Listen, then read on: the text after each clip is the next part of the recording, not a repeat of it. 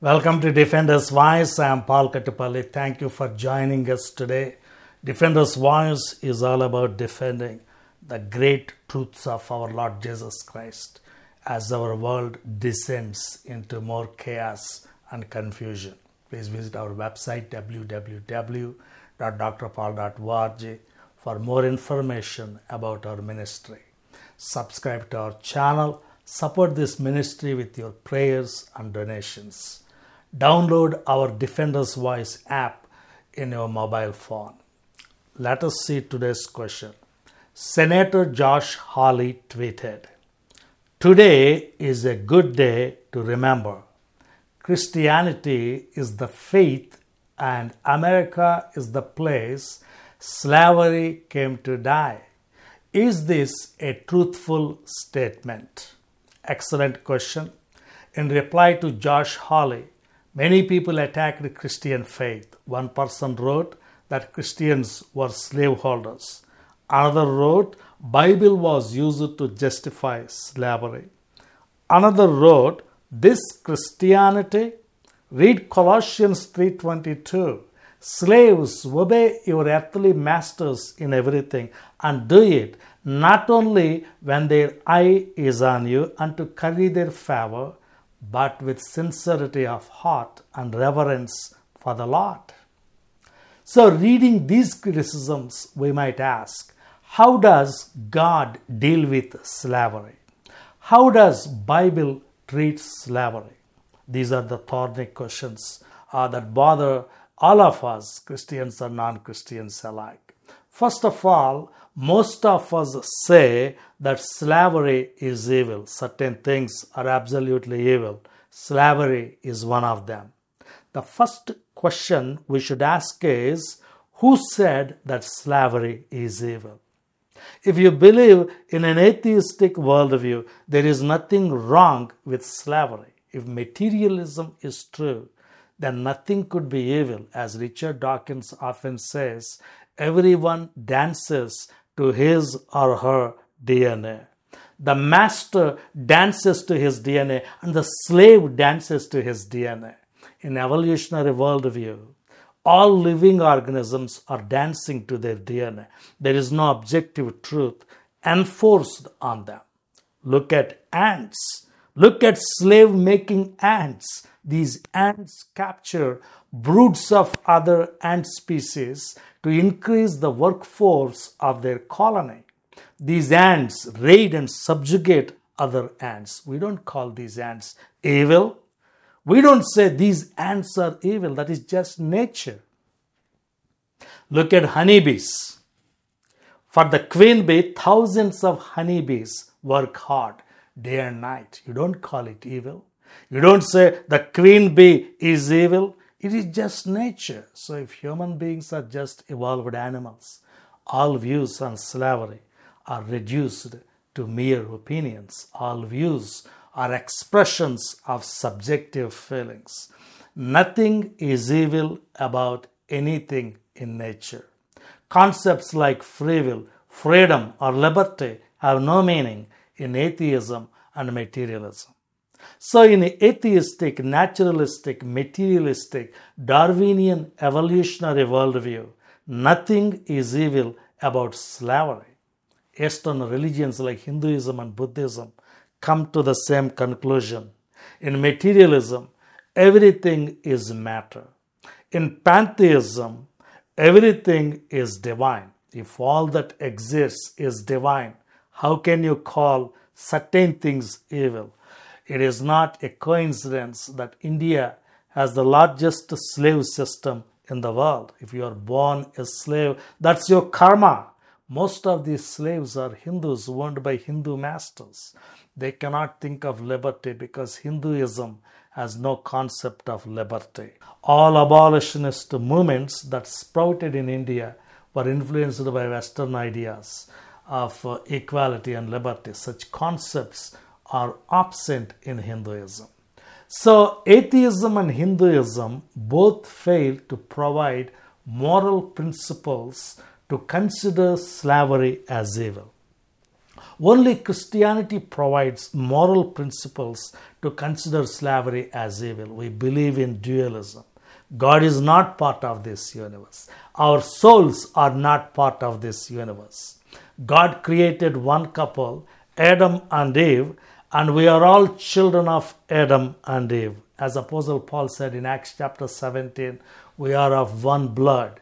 God created all human beings in His image.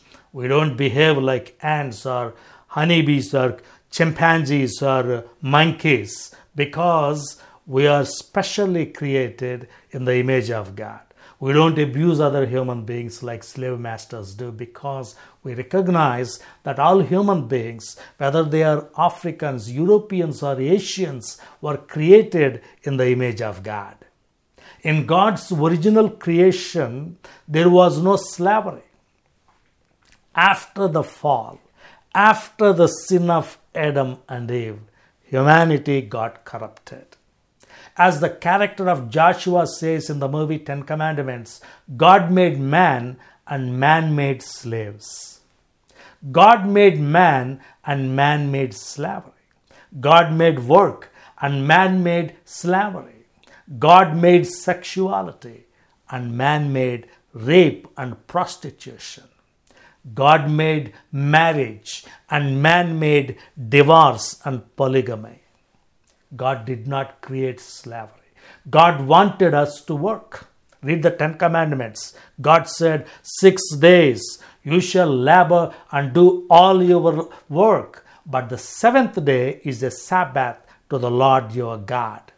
So everyone should work 6 days to take care of his or her needs. Slaveholders did not like to work. They wanted other men and women to work for them. Another commandment says, do not steal. Slavery is stealing children of other people for your purposes. So in God's original creation, there was no slavery. In God's commandments, there is no slavery. In fact, God is on the side of slaves. What is the story of the Hebrews? Read the book of Exodus. The Hebrews were enslaved in Egypt. God sent His servant Moses to fight for their liberty and to lead them to a promised land.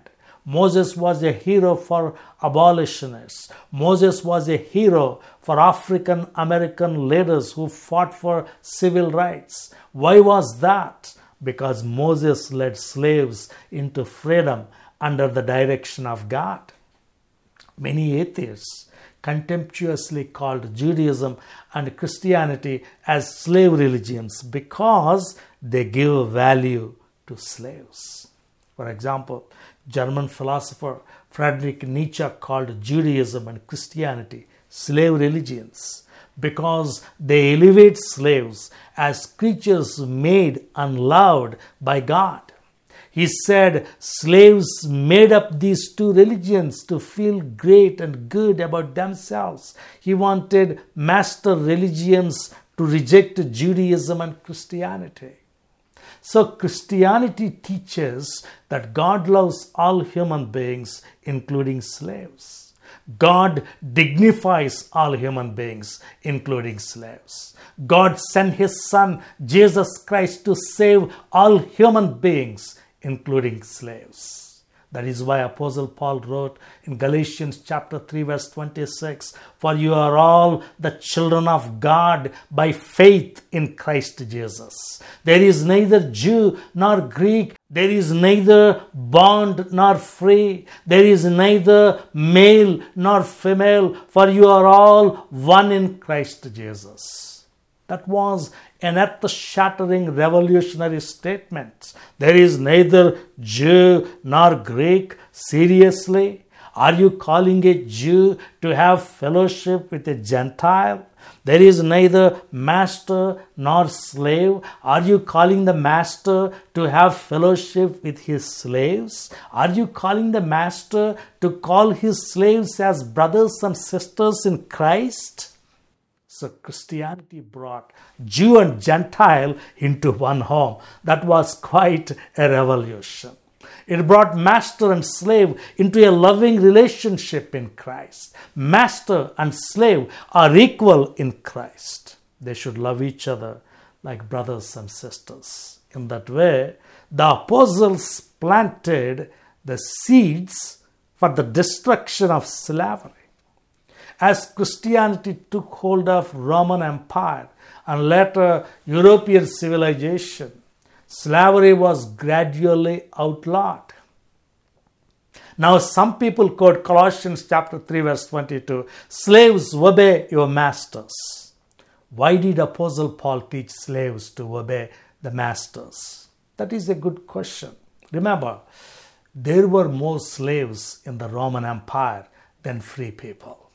If slaves stopped working, there would be no food for anyone, no milk for babies, no clothes to wear, no water to drink, no hospital visits because many doctors were slaves.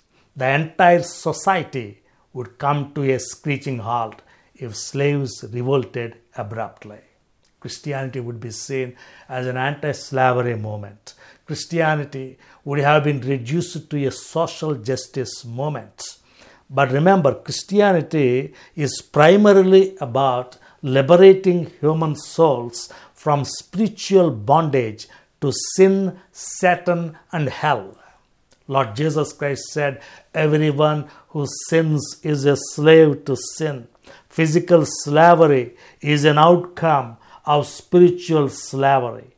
The master himself is a slave to greed and selfishness. First, the master must be liberated from his spiritual slavery to greed and selfishness. Once the master is liberated, the slave gets his or her freedom.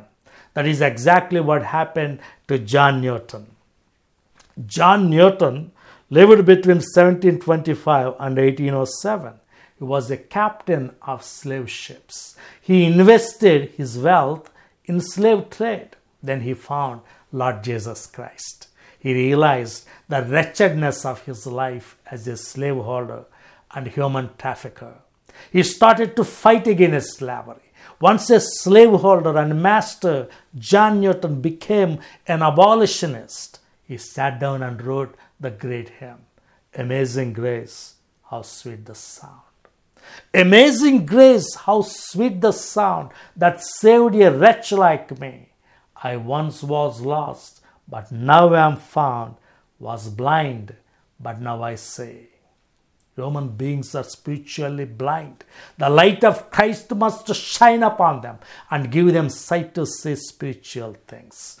So Christianity focused on changing hearts and minds first by the gospel of Lord Jesus Christ. Once you accept slaves as brothers in Christ, as sisters in Christ, that would spell a death knell to slave trade.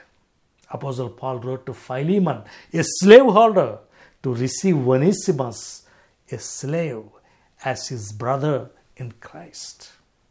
Also remember, in the ancient world, slave trade was not race-based. People of any race could be taken into slavery at any moment. If you lose a war to enemies, you would be taken into slavery. If you fail to pay your debt, you could be taken into slavery. If you fail to pay your taxes, you could be taken as a slave. Many people voluntarily became slaves because that was the only way to earn wages and support a family. So it was a complex situation. Also, there was a controversy about the nature of slaves. The Greeks looked at slaves as less than human. Aristotle said they are just breathing property of the master. If you look closely, slave masters in the ancient times used the same arguments used by abortion proponents in our time. Today, abortion activists say, my body, my choice. The slaveholder would say, this is my farm. The slave is my property. The abortion activist would say, the fetus is just a breathing tissue. It is not human. The slaveholder would say, the slave is just a breathing tissue. It is not human.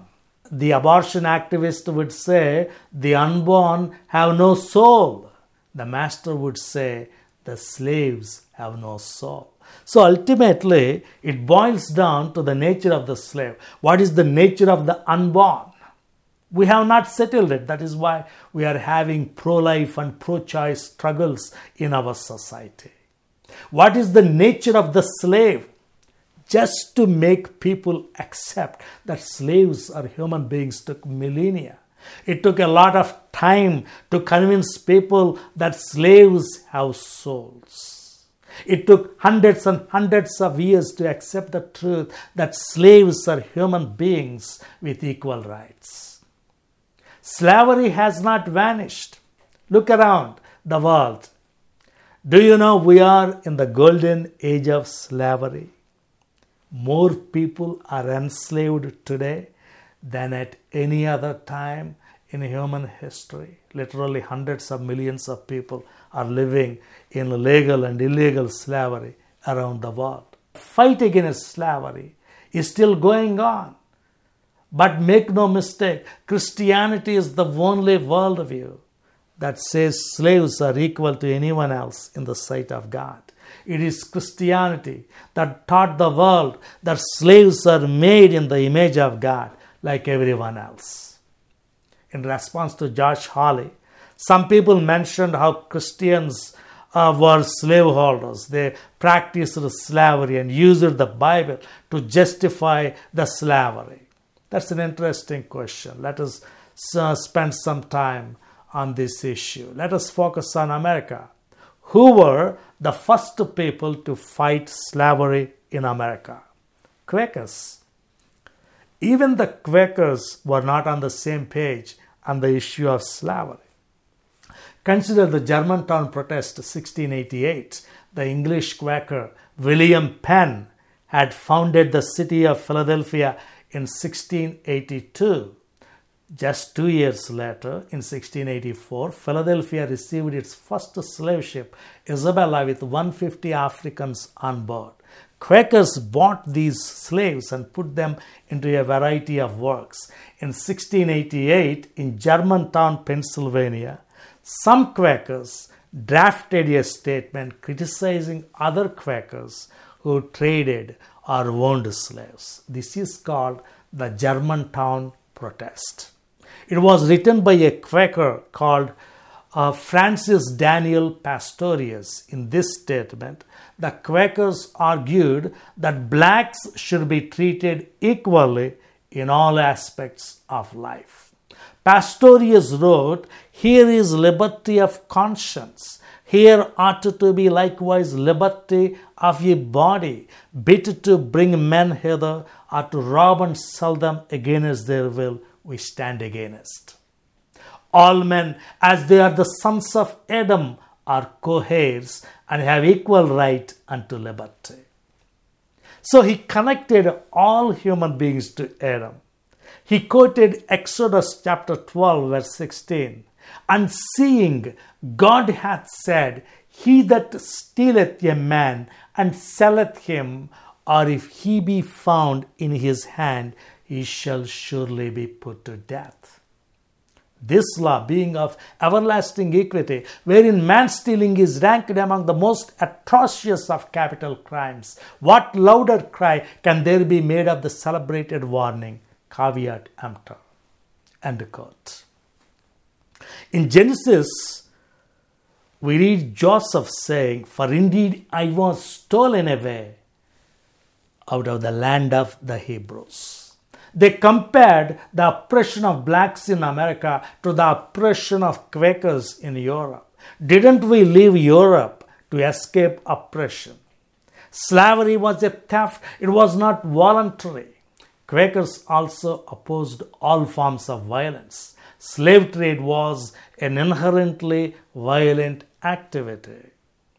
They said, "We are throwing their babies to alligators." When Pharaoh threw the babies of Israelites into Nile, God called it evil.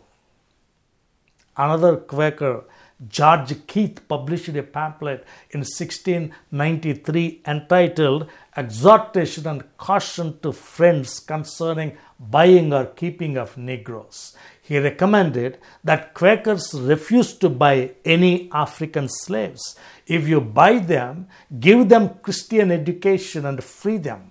In 1694, a Boston landlord named John Suffin promised freedom to one of his slaves named Adam at the end of his 7-year term. But in 1700, Suffin changed his mind and determined to keep Adam as a slave. Adam became furious and took his master to court demanding his liberty. Their case went before Judge Samuel Sowell. That marks the first anti-slavery activism by white Europeans in colonial America. The selling of Joseph. He quoted from the book of Exodus. He argued against the belief that dark skin was a mark of sin committed by one of the sons of Noah. Some people used Genesis 9:25 to justify slavery. It says, "Cursed be Canaan, a servant of servant shall he be to his brothers." But Judge Sowell said that was a wrong interpretation of the Bible. He said man stealing is ranked among the most atrocious of capital crimes. He opposed slavery by linking emancipation to the Bible. In 1701, John Suffin published a response called A Brief and Candid Answer. He wrote that equality was not a natural state. Some men were born to be kings and others to be slaves. In the court, Judge Sowell had ruled that John Suffin must free Adam in 1701 as per the agreement they made 7 years earlier. Suffin tried to obstruct this judgment, but he failed. Adam walked out free in November 1703. So if you take a look into American history, the first anti-slavery activism was based on the teachings of the Bible. The first slave got freedom in America because of the influence of the Bible. Judge Sowell based his activism on the Bible, on the Old Testament, on the book of Genesis. Selling Joseph as a slave is evil. So is the selling of every slave in our time. Joseph was the favorite son of his father, Jacob. Jacob loved Joseph. After selling of Joseph, Jacob spent many years silently weeping for his son. How much pain does a father or a mother endure when you sell off their child into slavery? How much pain does a child endure when you separate him or her from their parents? Slavery is an enormously evil institution that breaks families forever. To summarize, Josh Hawley wrote, "Today is a good day to remember. Christianity is the faith and America is the place slavery came to die." Now, first part of his statement is true. Christianity is the faith that brought death to slavery. The second part of his statement, however, is not true. All nations where Christians were a majority made legislations outlawing slavery. Many Christian nations in Europe and even in South America outlawed slavery long before America. For example, due to the efforts of great Christian leaders like John Newton and William Wilberforce, England outlawed slavery before America without firing a shot. So, folks, that is my answer to your question. Jesus Christ, our Lord, is our Savior who saves us from our sins. He liberates us from slavery. If you don't know Christ as your Lord, please accept Him today as your Lord and Savior. Thank you. And we will see you in the next episode. Let us close with a word of prayer. Lord Jesus, we pray that you give us strength to fight the institution of slavery. We are praying for the slaves who are involuntarily put into that situation, that horrible situation. by selfish and evil men and women. We pray that you give us strength to fight this evil institution in our time. We ask this prayer in the name of Lord Jesus Christ. Amen. All right, folks, that's all for today. And we will meet you again in the next episode. Please visit our website, www.drpaul.org. Thank you. God bless you.